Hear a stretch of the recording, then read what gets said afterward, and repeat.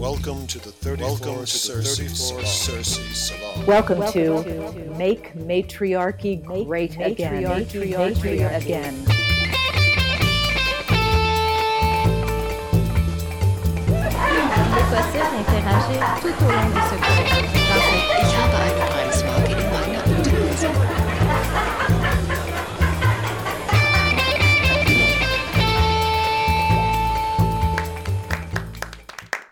And welcome, everyone, to the 34th Cersei Salon. This is the Make Matriarchy Great Again podcast. I am Sean Marlon Newcombe, and I am here with, as always, Don Sam Alden. Welcome, everyone. And we are absolutely thrilled today to be speaking with the amazing Max Dashu.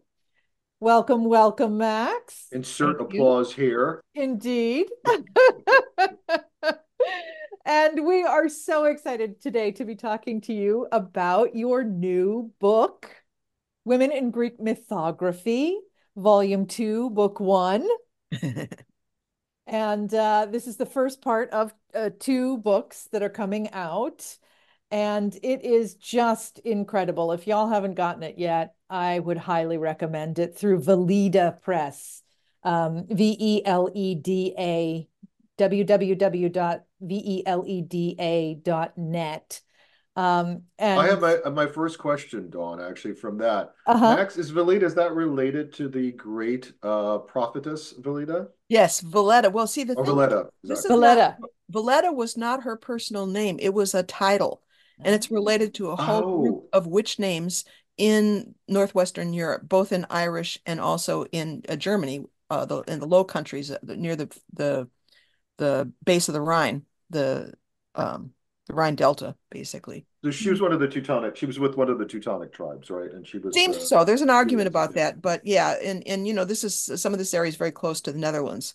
Mm-hmm. So that region. And so it was a title, and there's a Gaulish title, Widlua, which means witch. There's an inscription about witches in France, and the Irish filet or veled or filid, various different spellings of it, which is often translated as bard. So there's this complex of names for knower, seer, oracular people, but in many cases women. So Tacitus writes about this prophetess, and he calls her Veleda, right, which was her title, not her name. And nice. So you're saying she might have been a Celt or a Teuton, so we're just not sure. Probably. Well, the Bructeri tribe. So once we determine what language they spoke, then we'll know. But I don't know if there's anything recorded. Yeah. Okay. Yeah, because they were in the Bructeri were in southern Germany. Okay, that's an interesting. Yeah. So yeah, she was in northern Germany. Northern Germany, near the mouth of the Rhine, along the Lippe River. I'm not even sure if that's in Germany or Netherlands. I think it's in Germany. I'm pretty sure it's in Germany, but yeah, but they're not quite clear where that tribe belongs. Yeah, I thought so. When I kept hearing that name, I was like, wow, it's got to be. And I didn't realize it was a title, so that's also very interesting, and not a name. Yeah. Well, when you read the book, there's a whole linguistic breakdown of all the different strands that are related in these different groups. Oh God, I can't wait. Fascinating. Yeah, I got the book. Sean has not it's not arrived yet. So so he has a whole world of wonders waiting for him. So we're gonna start today just talking about chapter 1. We'll start at the very beginning, which is Titanides, the pre-Olympian goddesses of Greece and the area around where Greece is today, which I found absolutely fascinating because in many ways they are given names and they're called goddesses and they're called Titans, Titanides, but in many ways it's all sort of a way of, and you say this in the book, it's a way of trying to sort of explain how we came into being, how the universe came into being, how the universe was ordered. And they sort of, give names to things that are more either facets of nature or concepts or the like. Yeah, So it's very inchoate, but forces of yes. nature, I think, is really a good way to put it. And Yeah. these are cosmogonies, how the universe came into being.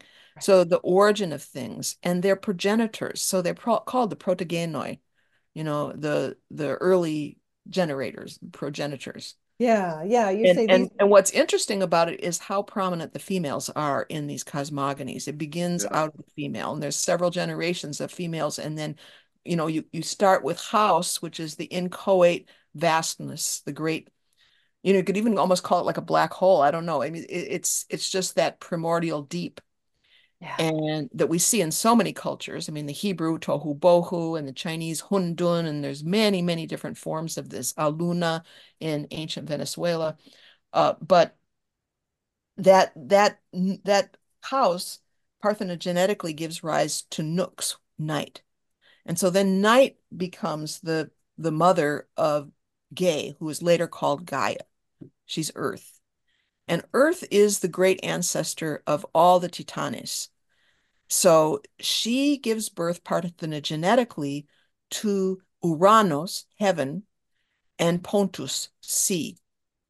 And then she mates with them. So they become the parents of the classical Titanes. And the names of the Titans vary. There's a set of a standard set in Hesiod, I think it is, the of 12. But then others add some and take some away. And then there's larger groups because the standard list, Thalassa, the sea, a female form of the sea doesn't appear. There are variations in this.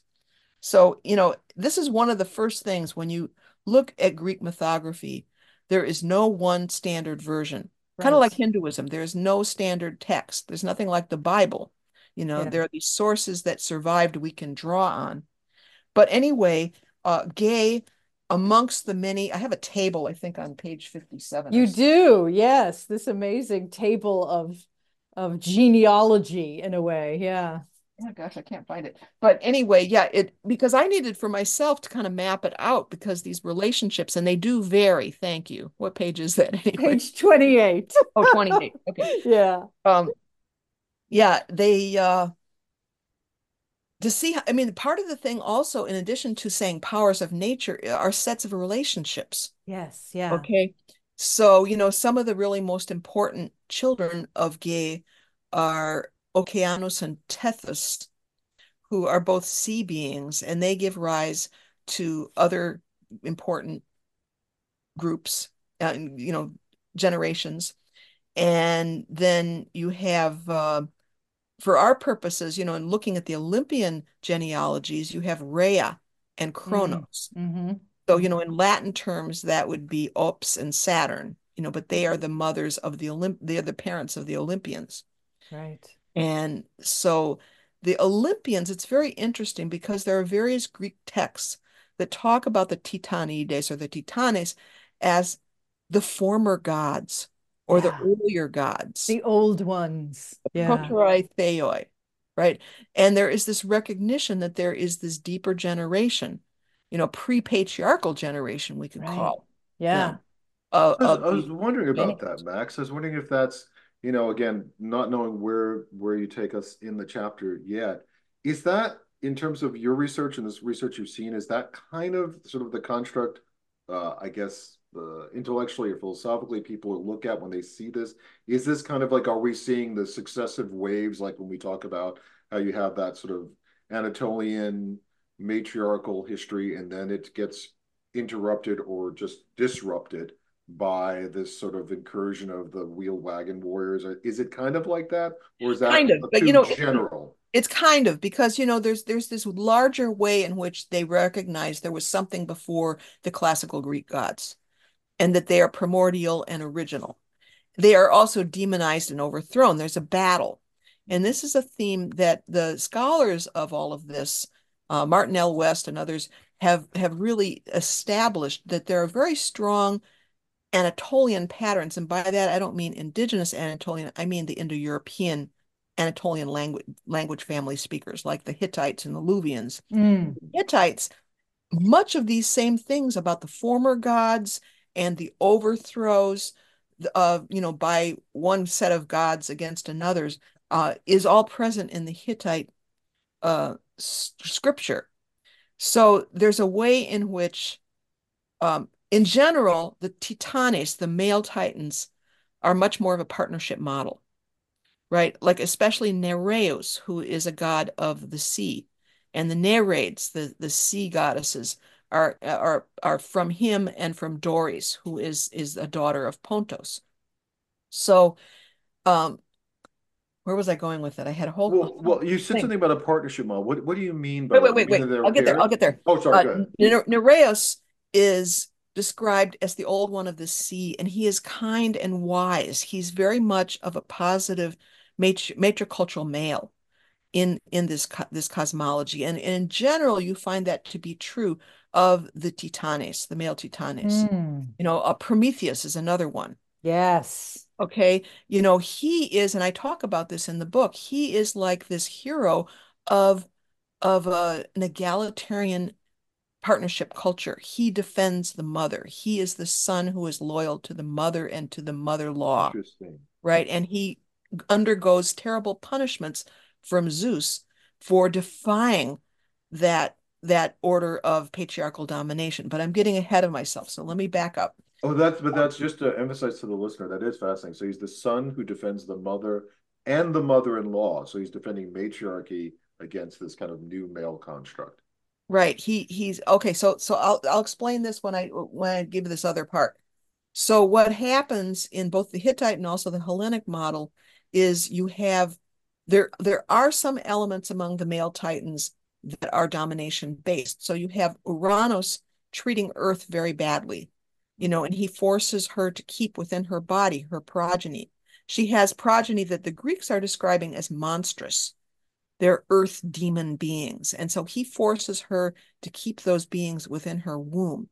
And she's afflicted by that and enraged by that. So she eventually goads her children to overthrow their father.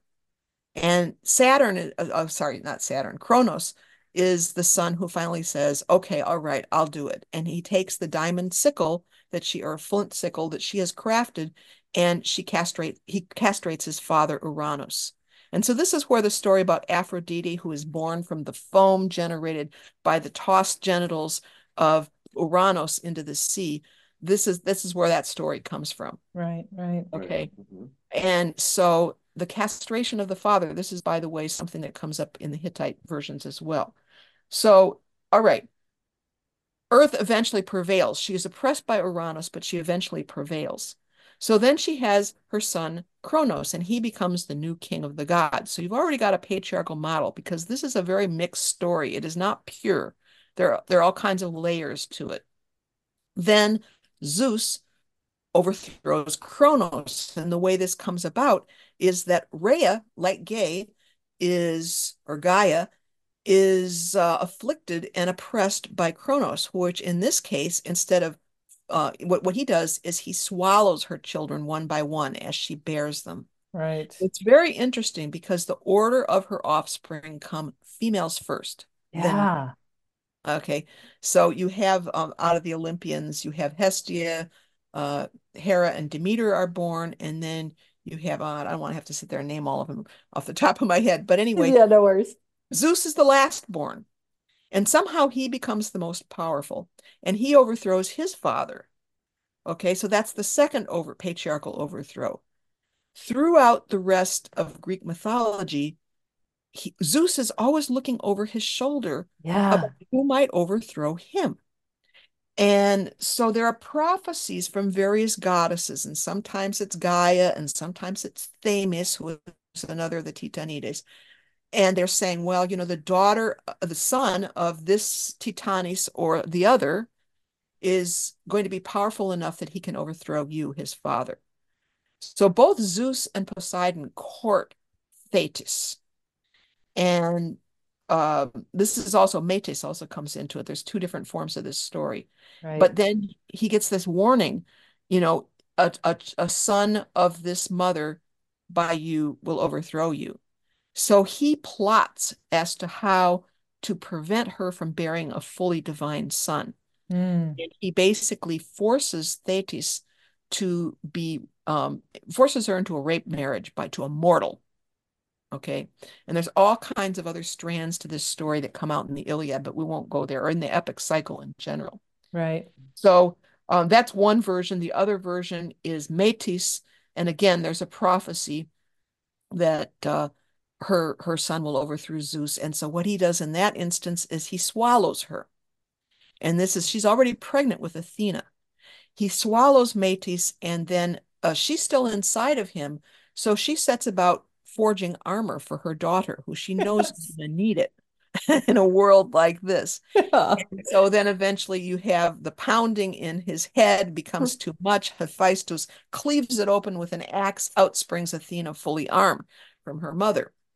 And so there's basically, this expropriation of the power of this wisdom goddess. And her daughter Athena also is heavily marked by the patriarchal scripts of her father.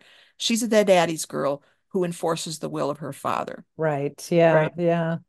Yeah. So, I love this. I mean, overthrow. yeah, the metaphor couldn't be stronger for, him sort of appropriating all Right. of the gifts and the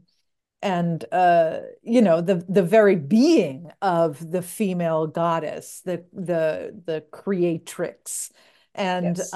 just swallowing it in himself and keeping it there. And she's immortal, so she's still alive in there. Right. And Is, basically he incorporates her wisdom attributes into him. he takes it, absorbs it from her in many ways. And it's, a very violent act. Yes, And yeah. trickery also. The other part of this story that comes in later texts, and this is more in the Orphic scriptures, but they tend to be quite late, is Zeus again is described as swallowing, but this time he swallows the entire universe, all of the beings, including his own progenitors. He swallows them into his belly and incorporates them into himself, and then he vomits them all back out. And this is made as a second masculine birth that then puts him in priority over the entire previous order of creation. So it's a hat trick that's done by these Orphic theologists to put Zeus on top of everything. And this is something that's also carried over by the Stoics and in other traditions in late antiquity.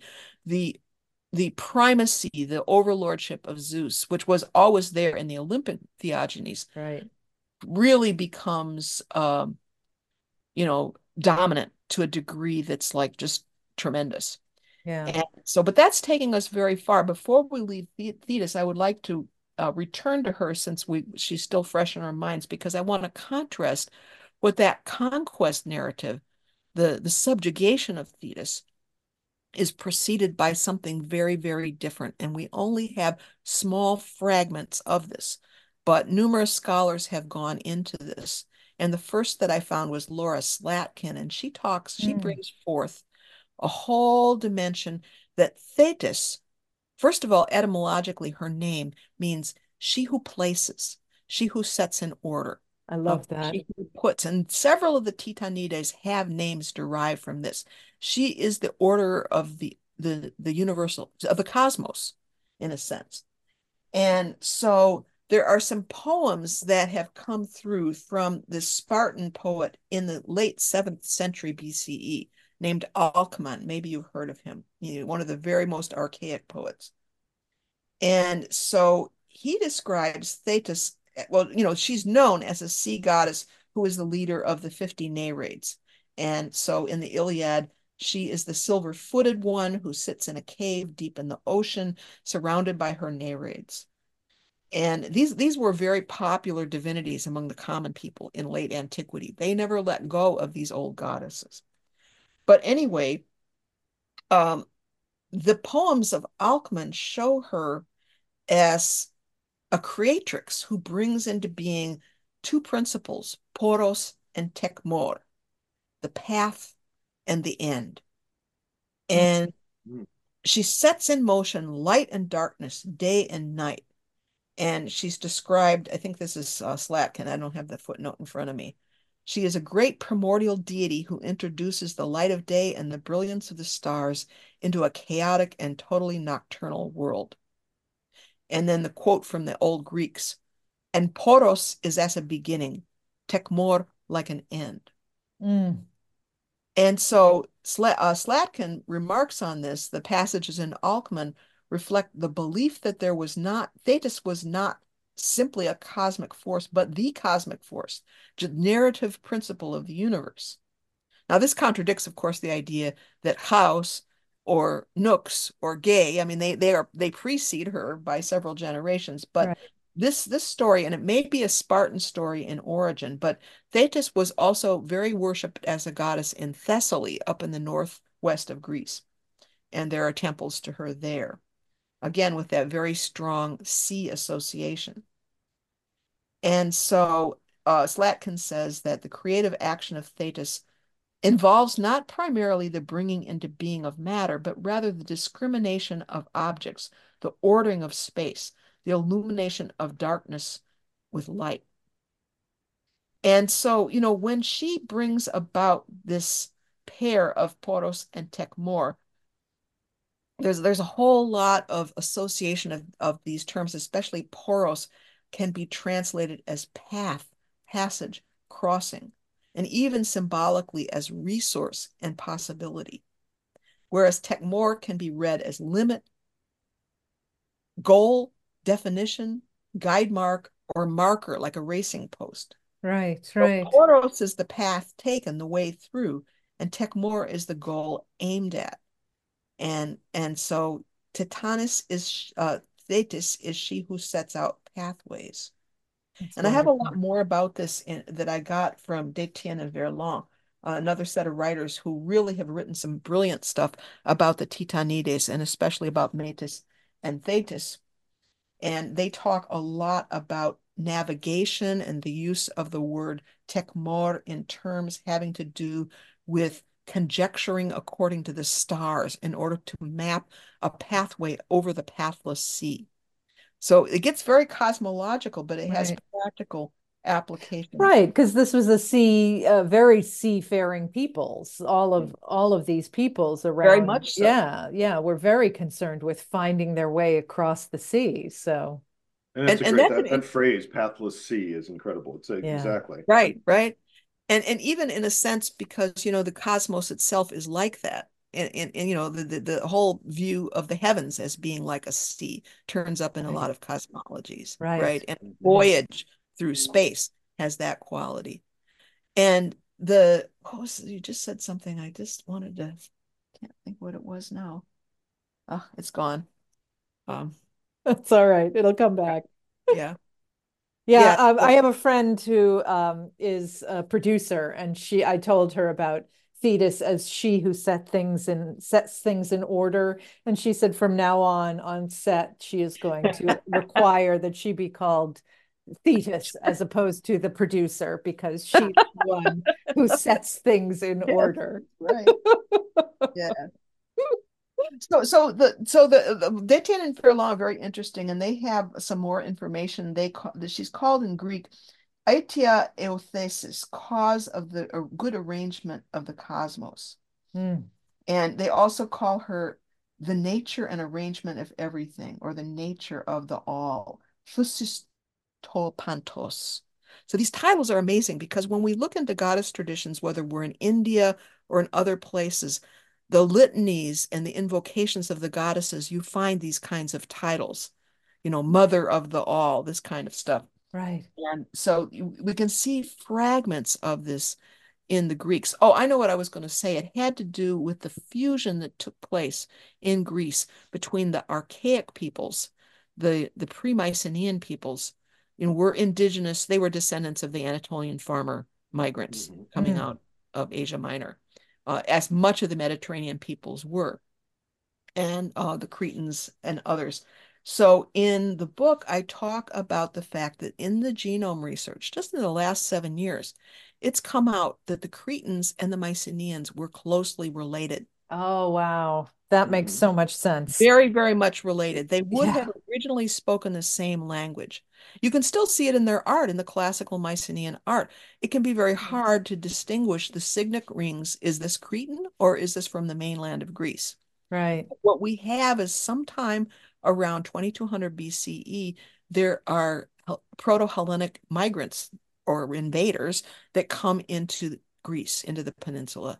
Right. And they become the rulers. And so we have what Gimbutas talks about as the stratification of cultures, a ruling class who are Indo-European, but a majority into which the mostly male migrants marry in that are indigenous.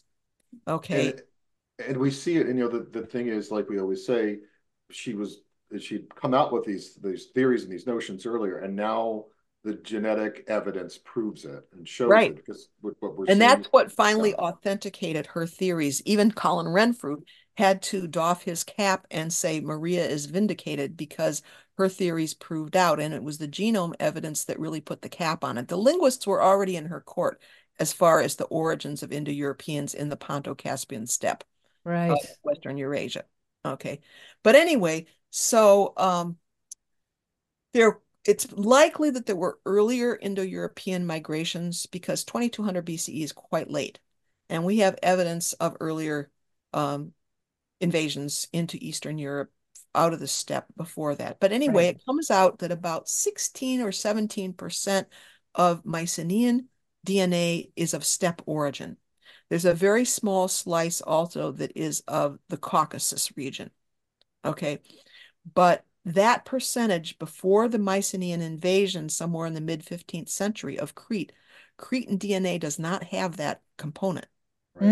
So what we see is that the island of Crete was protected by the sea from the Bronze Age warfare and invasions that were raging on the various continents. Right. And so, we're actually seeing that playing out. So all of this to say, I don't know how I got there.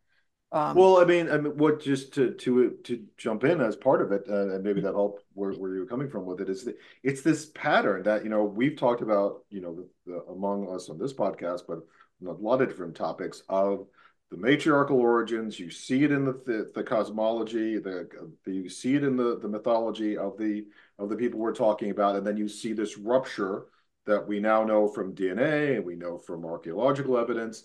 And now you can really, and this is where I'm fascinated by, where you're going with this, Max, you really see it play out with, you have these origin goddesses who create the universe, who set things in motion and order. And then suddenly you have these constant these generational overthrows by a new order of men, almost like a new wave of wheeled wagon warriors, not to oversimplify it or too fine a point on it, but it feels like that when you hear it. Yeah. And each wave becomes more male dominated, more sort of, repressive and violent towards these original female creatrixes. Yeah.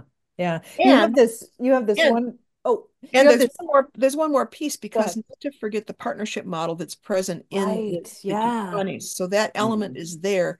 And we have to remember, because there is the stratification, you have the intermarriage means that culture is being absorbed from the mothers, the indigenous mothers. Okay, so elements of that survived. And, as you saw in chapter 1, in the Titanides chapter, I have illustrations from the Neolithic. On the frontispiece there, because some through line existed culturally. It didn't all become absolutely patriarchal because of these conquests or these colonizations. There are also elements of the old culture that was carried along, and that's important to know. I mean, there are also important aspects of the male models, and this is why I emphasize Nereus and Prometheus.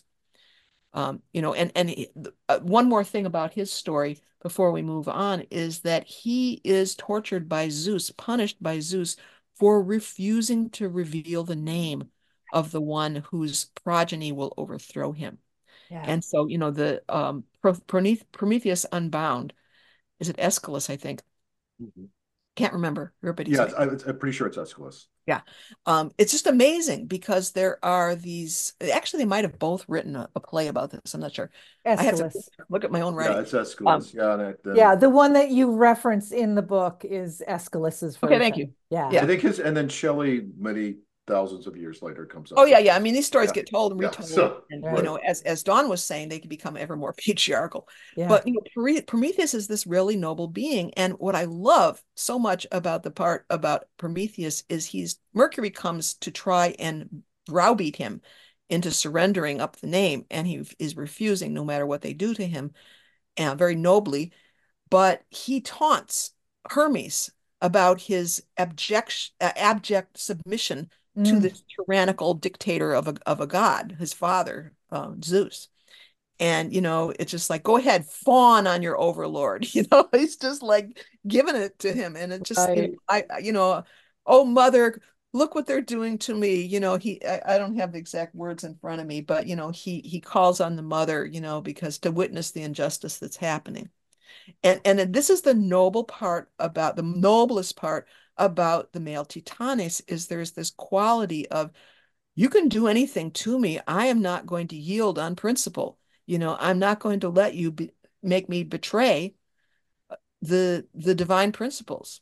Nice. So, you know, he goes through this, you know, he's fastened on a mountain in the Caucasus somewhere and bound up, and Zeus sends an eagle every day to rip out his liver and eat it. But Prometheus can't be killed because he's an immortal. And eventually he's freed. So that's the unbound part of the title. But you know, so that's a great story. I'm done now. Yeah. Okay. Yeah. No, I just want to sort of add another note to this chorus we've been singing. You have that brilliant quote that is from Aratos. Am I pronouncing that correctly? That about decay.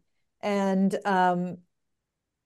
Aratos says, not yet in that age had men knowledge of hateful strife or carping contention or din of battle, but a simple life they lived. And it just, I mean, every generation looks back on, you know, the glory days of their youth when life was better, but it just has such a strong sort of feeling of cultural memory of a time when there was no war. Yeah. You know, and it occurs in a lot of traditions. The Chinese have it. I mean, it's all over the place. Yeah, and that's so, you know, it's not just fantasy. There is something real to that. There's something there. Yeah, and I mean, there could have been conflict, right? You know, like we're dealing with like ancient foraging peoples. It's not to say nobody ever bashed another person over the head, you know, but they did not have military technology. They had hunting weapons. Right? They did not have standing armies. They did not have a state structure. They did not have a patrilineal system. As far as we can determine, you know, about the Paleolithic, their icons were of the female progenitrix. Yeah. Right. So it's really the ones who are making an assumption and a leap are the ones who maintain that systems of domination, especially culturally structured systems of domination, are, you know, historical and universal. That is just not in evidence. I think, you know, it's interesting, Max. I was just reading something by an archaeogeneticist and talking about you know, looking at the Yamnaya, the dreaded, hated Yamnaya, as I always say. I always feel compelled to say. But one of the things that distinguish them, I think this is kind of what you're alluding to, is that you would have conflict in all these cultures. It's part of, you can have things that happen among human beings. But their specific, and I'm sure this happens in other places of the world, but since we're talking about this particular area, their specific difference is this is a conquest-centered sensibility. And it's bands of young men who are taught conquest and spread out. Because apparently the genetic record shows that the spread happens wildly and rapidly, really fast. And they spread in all directions really quickly. And that's a pushing and a conflict that's very different than the kinds of conflicts, the sort of, you know, brush fire, minor conflicts you might have had in these cultures already. Suddenly you have this explosion, like you say, of military technology, trained young warriors, and people moving fast. Move fast, break things, as people love to say. Yeah. Exactly. Right. That's what it is. You know? And the genome in Europe is showing this very dramatically, because we're seeing the Y haplogroups of exterior, it's like the R1b DNA pattern. There's certain DNA patterns that are associated with these conquerors, and the mtDNA, the female line, is indigenous. Right. The older kindreds are there. And so what is turning up, and this is sort of blowing the minds of the geneticists, but we of course intuited this long ago, kill the men, rape the women. There you go. Yeah. Yep. You know, Exactly. and so That it is a conquest narrative. system, a conquest narrative. Absolutely. Yeah. It still plays out now, not to go far afield, but you can see it playing out not on a physical conquest level, but you can see it playing out on a metaphorical, creative conquest level when you watch popular entertainment. I'll leave that for another discussion. But it's a very well, but you see it going on and on. It continues. We'll have to come back at some point and talk about the myths of conquest chapter, because there's a lot in there about the Hellenic foundations of rape culture and domination culture in Western Civ, the whole hero narratives. And the heroes are almost all generated by rape, gods rape women or goddesses, and these heroes are born from it. And then they become dominator, warrior, conquerors. Right. And themselves, like Heracles and Theseus. I don't know how they say that, Theseus. But that's a whole thing. And what the key part for us, what you said, Sean, is that they mythically encoded this as the highest values. And so the hero narratives that we see in our movies, you know, the popular blockbuster movies are all about the violent hero. Yeah. You know, the dominator. Right. Exactly. And so it is absorbed culturally. It's told as entertaining stories, but it's basically setting out values and attitudes and behaviors as normative. And having to reinforce it continually over and over again, because it's not natural. We have to keep telling these stories and reinforcing these principles because they're not natural. Well, and what you said about systemic, it's structural. It is baked in by this time, because how many thousands of years since the Mycenaeans, you know, we're still sitting here and the same scripts are being played out that, you know, were really encoded into the epic cycle, the Iliad, the Odyssey, and all the rest of them. It's glorification really... of the brutal warrior who is, you know, women are the prize of my spear. They kill the men, rape the women. Yeah. It's female a really captivity. odd point.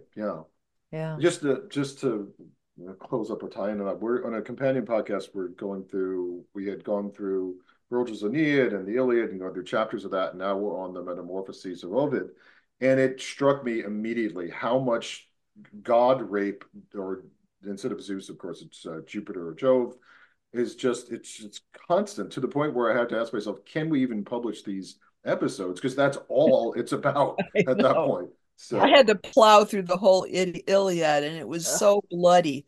It was just like, you know, the enjoyment of the gore and the slashing and the victors vaunting over the fallen and stripping them of their armor and, you know, proclaiming. I mean, so the funny thing about it is that this is what the audience of the bards demanded. You know, there's the whole thing about this was orature before it was written down. I mean, they credit Homer with writing down these epics, but it existed in Mycenaean times. There's a continuity in the names of the place names that are Mycenaean place names that were no longer in use by the time all this was recorded. But there was a continuity that's demonstrable, and there's several scholars like Milton Perry and this other guy, Joachim Latache, who have really just proven this. You know, they just demonstrated the ship lists, for example, in the Iliad, show the use of names that were no longer in use, but they were historic names from that period. And they carried these stories along. But I forget where I was going with that. If it bleeds, it leads. Yeah. Oh, right. Yeah. Right. Yeah. Even back then, the audience demanded it, just like today. The market demands the slasher and the thriller. You know, and I mean, I see this all the time when I'm looking on Netflix. There's nothing I want to see. So much of it is of that kind of that not the inspiring narrative, but the ugly one. You know, the one that plucks on your root chakra, you know, that or stimulates your adrenals to buzzing. Yes, exactly. That stimulates that fight or flight because it makes us feel alive. Yeah. Max, I want to ask, how did the when this was received, let's say in the classical era of Greece, how were the Titanides looked at then? You know, now you have you've got that wave of new gods, new good, strong warrior gods breaking through, and you have these earlier goddesses. How did they receive them? How were they looked at?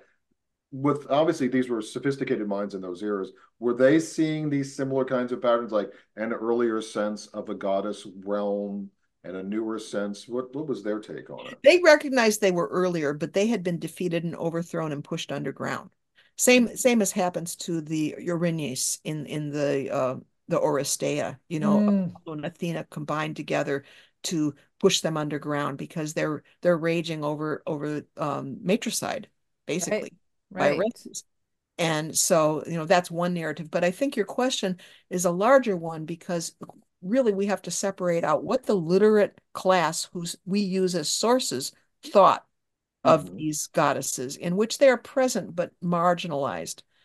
Even though the Titanides are supposedly driven underground, nevertheless, they're still resurfacing, in various stories. But then there's the other question of what do the common people think? Because this is where the locality of shrines in this one place in Thessaly, the Sepia Peninsula, is named after the sepia is the Greek word for, I'm trying to think of the word for The color? squid. Okay. Squid. Okay. And there's an Oh, interesting line about Thetis because she is likened she has this title of Sepia, and it's said about the squid and also about her that she knows the black. Oh, I can't remember how it goes. She knows the white but keeps to the black, or the other way around. One of those. But there's this thing about the squid and the ink of the squid and the black and the white that comes in. But the local shrines are really the key that I found over and over again, because though the overarching literary narratives, the priesthoods of the temples are celebrating the Olympians, in the local shrines, you're still seeing the Moirae. We're still seeing here and there a little place where an old woman is still an oracle for Gaia. And mm, and so there are these different local things. And Pausanias is a great source for this. He was a traveler in the Hellenistic era. He went around gathering traditions about all the temples, what the myths were, what people said, and it varied. Unlike what we're taught about both the Greeks and the Norse, there is not one story. There right. are myriads of local stories, which then kind of get capped by the roof of the Pan-Hellenic thing, which is basically the Olympian narrative. Right. But all these local stories are much more particular to the land. And so this place is consecrated to Gay or to the Fates, to the Moirae, or even to the Erinyes. And some of those sites, like the Erinyes, there is a shrine near basically what was City Hall to Athens, the Prytaneon. There was a shrine to the Erinyes there. There were still ceremonies that went on. Right. And uh, And there, and we don't know what happened inside the home. You mentioned briefly at right, one point about how the shrines within the home, right. in the kitchen shrine where the baking of bread was a sacred practice. The Yes, hearth the is all, hearth, so sacred to the home. and Who and was, Hestia is yeah, almost missing in action, but she's the eldest of the children of Rhea, and she governs the hearth. And so there right, is a whole resonance there with Vesta in the Roman context. right, Names are yeah, related. They're both the hearth fire. right, Oh, and Vesta becomes the hearth of Rome itself, but she is the undying fire. So there's a very deep script there that probably is Indo-European, because we have this sacred hearth goddess in mm, the case of Bridget in Ireland, or in the mm, case of the Vaidilute priestesses of the Lithuanians. mm, There's a woman named Birute who is one of these fire priestesses. This is in the very end of the quite late surviving paganism of the Litvaks up there in the Baltics. So there are these indications of fire priestesses that are probably Indo-European. So mm. Hestia could well be a descendant of that. But yes, you're very right to bring that up, because women's hearth practices are just invisible to us nearly entirely. But we know that another, maybe what we could call the youngest of the Titanides, is Hecate. Right. And she also is involved in those home practices. And there were shrines to Hecate at the doorway, sometimes outside the doorway as a protector of the home. Offerings are made to her. And there are, of course, other places like the crossroads, more famously. Right. Hecate's suppers were brought and offerings, women would bring offerings and sometimes sweepings also from, from their home. They would sweep out the bad luck and then they would give it to Hecate to neutralize. Yeah, to transform. Right. But those practices are really a lot covered. One more area that I would really signal are the life passages of birth and death. Yes. So Yeah. you have the ceremonies of the midwives, of Eileithyia, who is a Cretan goddess that gets adopted by the Greeks, but we also see Artemis as an overseer of the process of birth.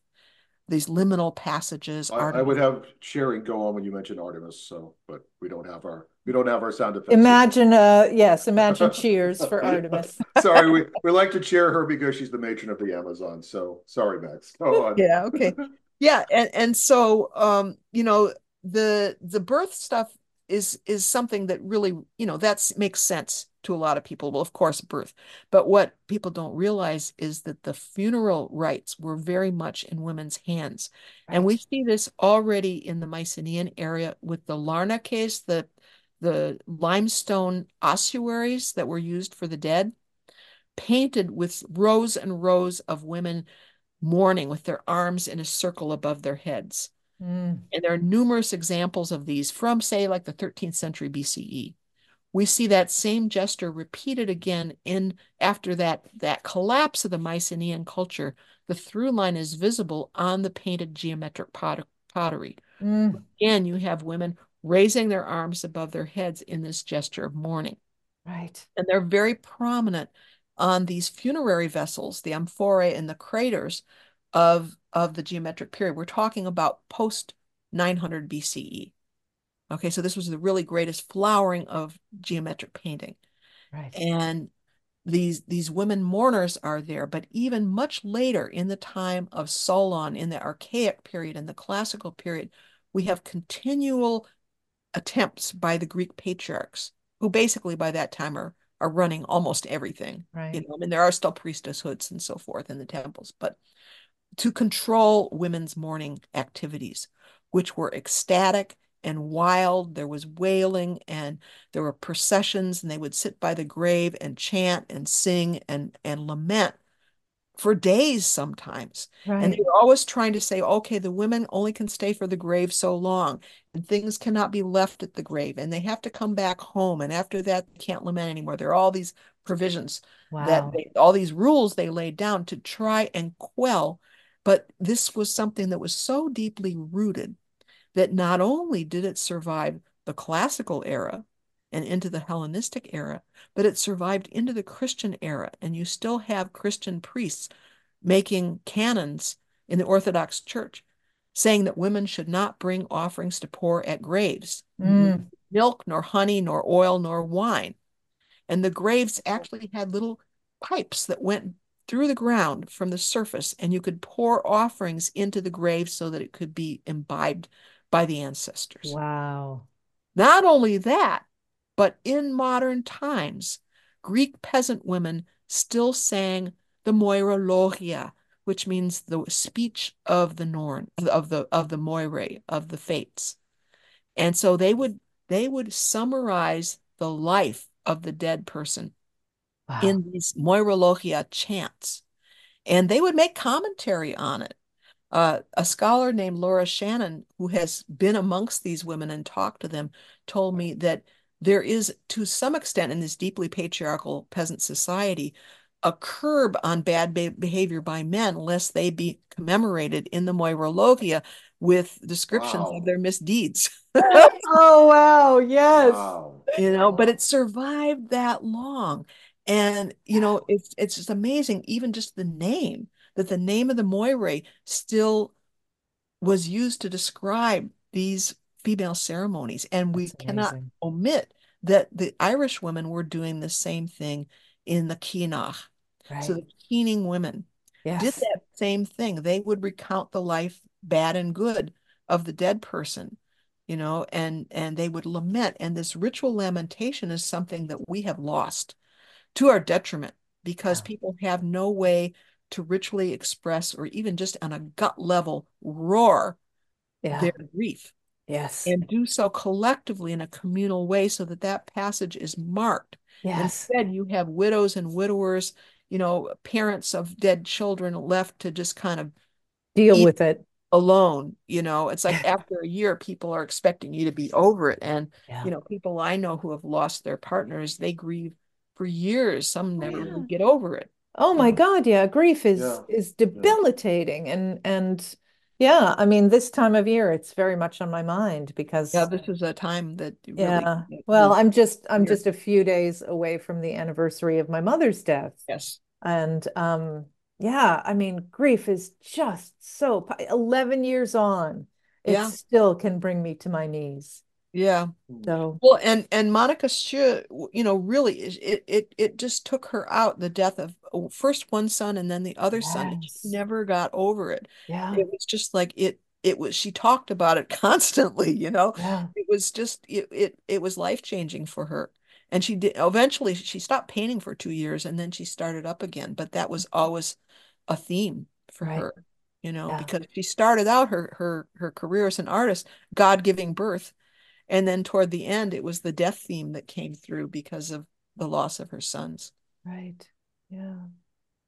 Well, we should probably, we could talk to you forever, but we should probably bring to a close this particular episode. But I don't want to leave without touching on Mnemosyne, memory. I have a goddess too I want to ask about after that too. Okay. Yeah, well, and I think we really have to talk about Nooks as well, because but yeah, Namasana, I don't know how they would, Namasana is, I guess, Namasana. Yeah. But, as an actor, this is a goddess that I should probably still be making offerings to, because this whole idea of, which you mentioned in this chapter of before we wrote things down, this goddess would have been vital, because how would we remember our laws? How would we remember our ceremonies, our weddings, our funerals, our songs, not just the sort of stories of that we tell around the fire, but everything, epic poetry and genealogies, all of that would have required us to remember it. And this is the core of orature, out of which the epic cycle grew, but really in a much more, in a much broader sense, the ability to call to memory oral verses. Some of the scholars of orature, the early scholars, went back and they studied Serbian epics that were like 40,000 verses, pretty much the length of the Iliad. And these bards could reproduce this, and they would vary it. It was kind of like jazz. No two bards would do it exactly the same, but they all shared this body of stories and repetitious formulas, which you see so often, the wine dark sea and eyed Hera and Rosy Fingered Dawn was a particular favorite of mine. Yes, yeah. So, those were mnemonic devices to, help keep the meter and to, just sort of like they would plug them in certain places. Right. And moderns don't really understand this, because we are just in a flattened culture, but you have to sort of remember a group of people sitting around a fire and the singing of these songs, and the way there's an incantatory quality to that type of oral poetry, that is somehow satisfying, because we see it in Siberia, the Maori have it. There's all these different oral traditions that, the assumption was, by modern literate scholars, that orature would be faultier in remembering things, in transmitting old information. But actually, it's the scribes who introduce errors and make up new stuff. And they found, look at the Bible. Bible, like the Greek stuff, was orature before it was written down. And so the orature of the Hebrews preserved place names and names of Egyptian rulers and all kinds of information that when it was written down, and there's an argument about when in the first millennium BCE that happened, but many sources say not until like the 900s at the very earliest. Others say 500s, 300s. That how did they know those names? It was because of orature. Right. So that transmission is very powerful, and there's this literate bias that we have to deal with. Yeah. Literature, orature, they're the same verbal construct. So that's why I'm using that word for oral tradition. Yeah, But Annie Finch is doing some really great work about meter and rhyme in invocation, and how oh yeah, not only does it help you remember it, but it's also, there's something about the effects on the body of certain patterns of meter that they would have used, they would have known about and used when crafting these epic poems, but also ritual and recitations of laws and requirements. Like they would have specifically chosen metrical patterns for what they were speaking. And it brings about an altered state of consciousness. Yes, exactly. Okay. Yeah. It's I mean, the memory part is really true. I mean, think about how we do A, B, C, D, E, F, G. You can't necessarily remember the order unless you sing that part. And it's like, oh yeah, element of P, So then it's like, okay, that's when that part comes in. There is something about incantation and memory that are very closely tied. So that's a really crucial piece. And so that is why the Homeric bards and the later Greek poets would always invoke the muses, the musai, as they would say in Greek, the daughters of Mnemosyne. They would invoke them. This was like something that everybody did, and we don't realize that. That there's this goddess component. That you have to do this before you begin the poem. Right. And there's some similarities to the way that's structured to what we see in the Völuspá in Iceland, where all holy kindreds I call to witness. There's this address that's given to all the beings. Yeah. And these are very ancient tropes. Yeah. Yeah. Yeah. I love her. Oh, and the source that I really got a lot of this stuff about memory from is this scholar named James Notopoulos, who he really just argues for the importance of orature and the difference that it makes. Right. That we've seen various sources talking about that. Nice. Sean, what did you want to touch on? Aphrodite. How does she fit? Because she's kind of seems to move between the Titans and the Olympians, and how could you just talk about her a little bit and how she worked and fit in there, where maybe what the cultural roots or historical roots are? Yeah, she's an imported goddess. She comes out of the Phoenician world. So she's Ashtart, basically. So the Phoenicians begin colonizing the Mediterranean a little bit before the Greeks. Well, not entirely, but some of it. Cyprus. You have old Paphos in the great temple of Ashtart, who later is called Aphrodite. This is why she's constantly being called the Cypriot in the Iliadic literature. Right. But they had to integrate her some way, and they didn't do it consistently. So there are two narratives, and one is she is the offspring from the severed genitals of Uranos that fall into the sea, and then she is sea-born. And this whole thing about the goddess on the half shell. Venus on the half shell, right? Right. And then the other form, she's the daughter of Dione, who's a very important discussion in her own right. This is one of the old forms of the name for goddess in Greek, in Helladic, actually. Dione by Zeus. So that's a later attempt to grandfather her into the Olympian pantheon, but she never really belongs in it. Right. And, she certainly doesn't obey the patriarchal rules. There's an interesting thing, though, actually, I realized as I was writing this, that most of the Olympian goddesses do not marry. We have Hera forcibly married to Zeus. Right. As Jane Harrison says, the turbulent native princess colonized by the patriarchal chieftain lord. but or something to that effect. Yeah. But Hestia does not marry. She takes a vow before her father, I'm not by her brother, I'm not going to marry. And Athena doesn't marry, famously, but also Demeter never marries. Persephone, again, is forcibly married. So you've got all these rape marriages of Hera and Persephone and Thetis happening. Who have I left out? Artemis. Huh? Artemis. Artemis does not marry. Right. Does not marry, yeah. So, it's just interesting. And even Leto, her mother, there's not a marriage. There's just these, Zeus is going around stripping everything in sight and, generating all these different deities from it.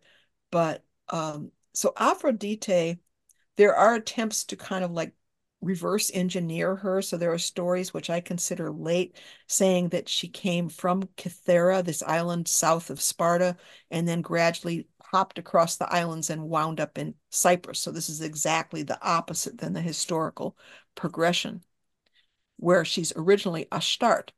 And Astarte is the planet Venus, known to the Babylonians as Ishtar, known to the Sumerians as Inanna. So there is a genealogy there as well that goes all the way back to ancient Sumer of the planet Venus, who eventually gets identified as Aphrodite in the Greek context or as Venus in the italic one. I saw you hustling that animal over there, whatever you were Sorry, yeah. My dog decided that she needed to be petted right now. So I was trying to urge her to come back later. So you can for the listener, there's a visible component you will never see, but we can actually see each other, so it's a rarity. What I'm going to do, because I did want to talk about Nyx, but I'm not going. I'm just going to mention her because what I'm going to do is I'm going to make a open access excerpt from chapter 1 on Nyx, and it's going to be on the website at valletta.net. Under the page for Women in Greek Mythography. And you can see there the commentaries are open access. A glossary is there. I'm starting to add, I haven't done it yet, add excerpts from different chapters in the books. And eventually the index is also going to be online there. Oh, fantastic. The index would have added another 40 pages or who knows how much. Yeah. And the book would have been too heavy and cost too much. So that's my workaround. And so there's the commentaries are interesting because there are things that didn't fit in the book, including what Becus was saying about the Etruscans. And there's a commentary also on Black Athena by Martin Bernal. Nice. And so I talk about it tiny bit in the chapters on Goddesses Revise about in the section on Athena, where I question this widespread notion that was spread by Robert Graves and others that Athena originated from the goddess Neit in Egypt. The Greeks saw her as the equivalent of Neit, but etymologically there's no relationship. And even thematically, they're both warriors. Well, that's somewhat questionable with Neit. She has a bow and arrow. Could be a huntress. That's what pre-dynastic pottery painting shows us. Right. They both are associated with weaving. They both have animals, but very different animals, because Neit has the crocodile and the click beetle and other animals, and they do both have the snake, however. So there are some points of contact. But anyway, I play all that out in chapter 3, where I'm really talking about the origins of the goddesses and how they transform over time. Nice. We'll have to have you back to for sure spend time on that chapter. For sure. But there's such a world. My God, as we always say, there's such a world of things to just explore and to talk about, because they're just not talked about enough. For some strange reason, people don't bring these up. I wonder what that could be about. Yeah. That's why I wrote this source book, because it is, I admit, it's dense. It has to be, to pack it all in there, because it was a deep dive. And that's why it took me 7 years to complete it. Yeah. I mean, I had written stuff before that, but I just could not, it was down the rabbit hole over and over again. And I learned so much because I just had to basically read all the Greek literature and the secondary literature, and it was just, and but that's what you have to do to find the goddesses. Yes, yeah, you really have to dig. And source book is a brilliant name for it because it is such a jumping off point for so many things. I mean, so much that you put as much as you could into this book without it being, as you say, the size of a giant brick, but every sentence I read, I'm like, oh, I want to know more about that. Oh, I want to know more about that. Yeah. And eventually, sometimes there is more. The other thing is that I rendered 270 illustrations so that the visual testimony comes through, because this is much more from the common people. This is why, like, the narrates are very marginalized in the literature, but they are all over the place in the mosaics and the sculptures and folk art. The narrates. In fact, the people in Greece still talk about the narrates. Various other forms of water fairies that are still very much present. The nymphae, or the goddesses of the springs, or the exotica, those others from outside. They still have very much a presence in the folk tradition. So that is really, to me, in a way, the oldest core is what survived. Yes. Zeus is gone, except for litterateurs who are obsessed with the Iliad. But it's there's this way in which those deep layers of folk memory, people love it. They don't want to let go of it. They keep it. It's meaningful for them. It's meaningful and important to them. And so, it goes underground. It changes form. It might have, be given slightly different names, but that impulse to honor this feminine divine, it cannot be quashed. That's right. And the love of nature. Yes. I mean, water is life. This is a principle. Yes. Nymphae are all about water is life, and they oversee birth, and there are all these related things, and they have oracular inspiration that they give. And, it's all in there. All that juicy stuff is right in there. Yeah. Yeah. All right. So do you want to touch on Nooks before we close? Well, I think we should just close it there, because like I mentioned it so people can actually read the text. It's much better than me simply repeating some of it. Great. So that's fine. Wonderful. And I think your statement about Dawn, about the need for the feminine divine is a great place to end at. So fabulous. Thank you so much, Max. It is always such a joy. Such a joy to have you on as a guest. Yeah. And just talking to you is. I always enjoy it too. I mean, knowledgeable interlocutors, as they would say. Well, we are always curious, and I know, I see that. It's great. That is a good starting point. So, So thank you. Thank you. And thank you, Sean Marlon Newcombe. And thank you, Dawn Alden. This has been the 34 Circe Salon, Make Matriarchy Great Again. We will be back again soon. Take care. Take care, everyone. And blessed be.